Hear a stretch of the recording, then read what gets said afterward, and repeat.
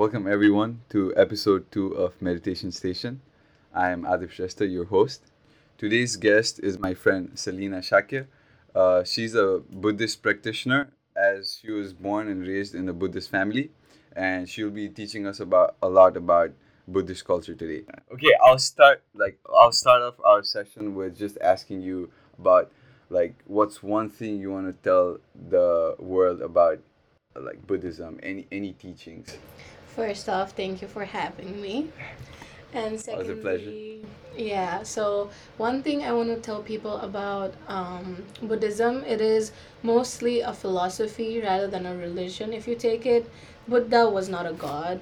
It is his dharma and teachings that made him so superior than other humans. So I think that is something I would clarify before we start this. Oh yeah, yeah. I feel like people get Buddha people mistake Buddha as a god all the time. Yeah, Like they should know he's just like a person who is enlightened and definitely. like his teachings got so famous that he went to that up to the point of God. Yeah, he was considered a god by many because of what he spread and what he believed in. Yeah.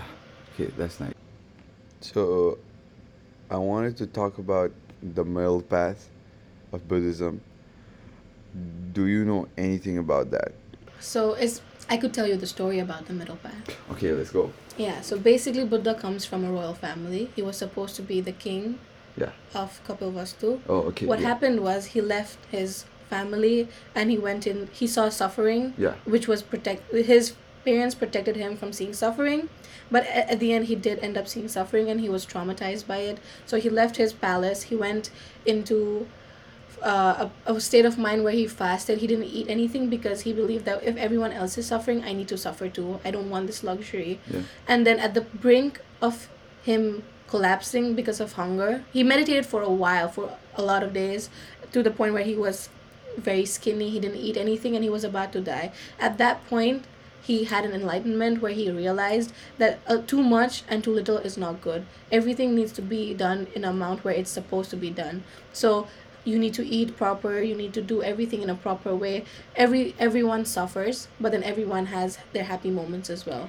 Okay. That would be So a quick example yeah, of the middle path.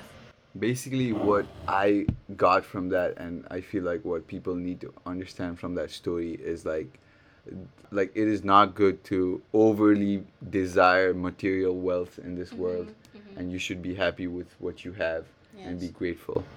Yes, you shouldn't be too attached to a lot of things. Okay, that was dope. Now, let's move on to the meditational part of Buddhism. And as I said to our viewers in the episode 1, meditation has helped me a lot with my anxiety. It's just like basically the best thing it does with my state of mind is it gets me off of that anxious train of thought and just gives me a sense of peace, or just stops my brain for a second, and then I can focus on to other things. But I want to ask you, like, you being a Buddhist practitioner since you were born, like, how was how has meditation taken a part in your life, or like how has it helped you? Yeah, so I've meditated since I was a kid. Meditation has always been a part of my almost daily ritual. Any event that we have in the family or every celebration, there is meditation incorporated. So basically, meditation has helped me realize that everything is temporary. Basic Buddhism talks about impermanence, anitya, and dukkha, right? Yeah.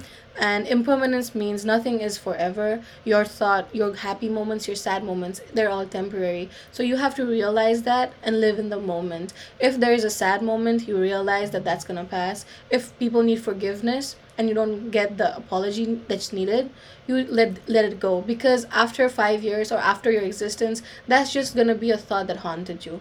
It's not going to be anything more than that. And happy moments, you cannot relive it no matter how much you want to. So meditation has helped me calm myself even in my happy times so that I don't get too excited, and even in my sad times so that I don't get too low.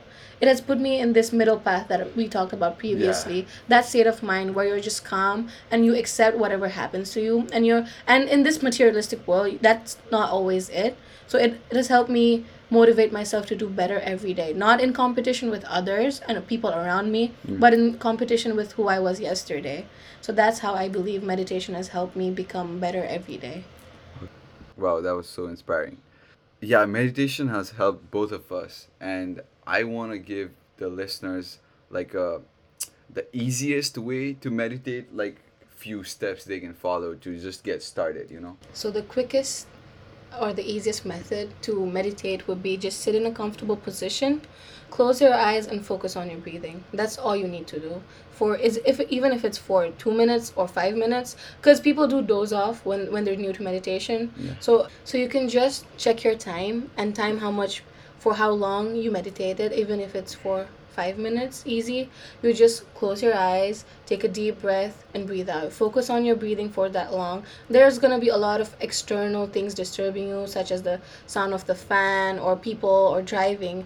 As simple as that, everything's gonna distract you. But for 5 minutes, just focus on your breathing and relax for that period of time, and then you extend your chain of thought and you extend the time period that you meditate, and that's the easiest way to start, I believe.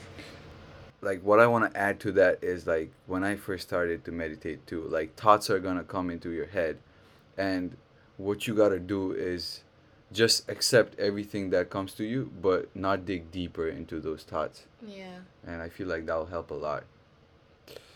I feel like that's it for today's episode, and hope I hope our instructions will help you out in starting off with your meditation journey. And I want to thank my guest Selna Shakir again for coming on to my show and giving us all this knowledge bombs. The pleasure is mine. Thank you everyone, and have a good night, and I hope to see you next week.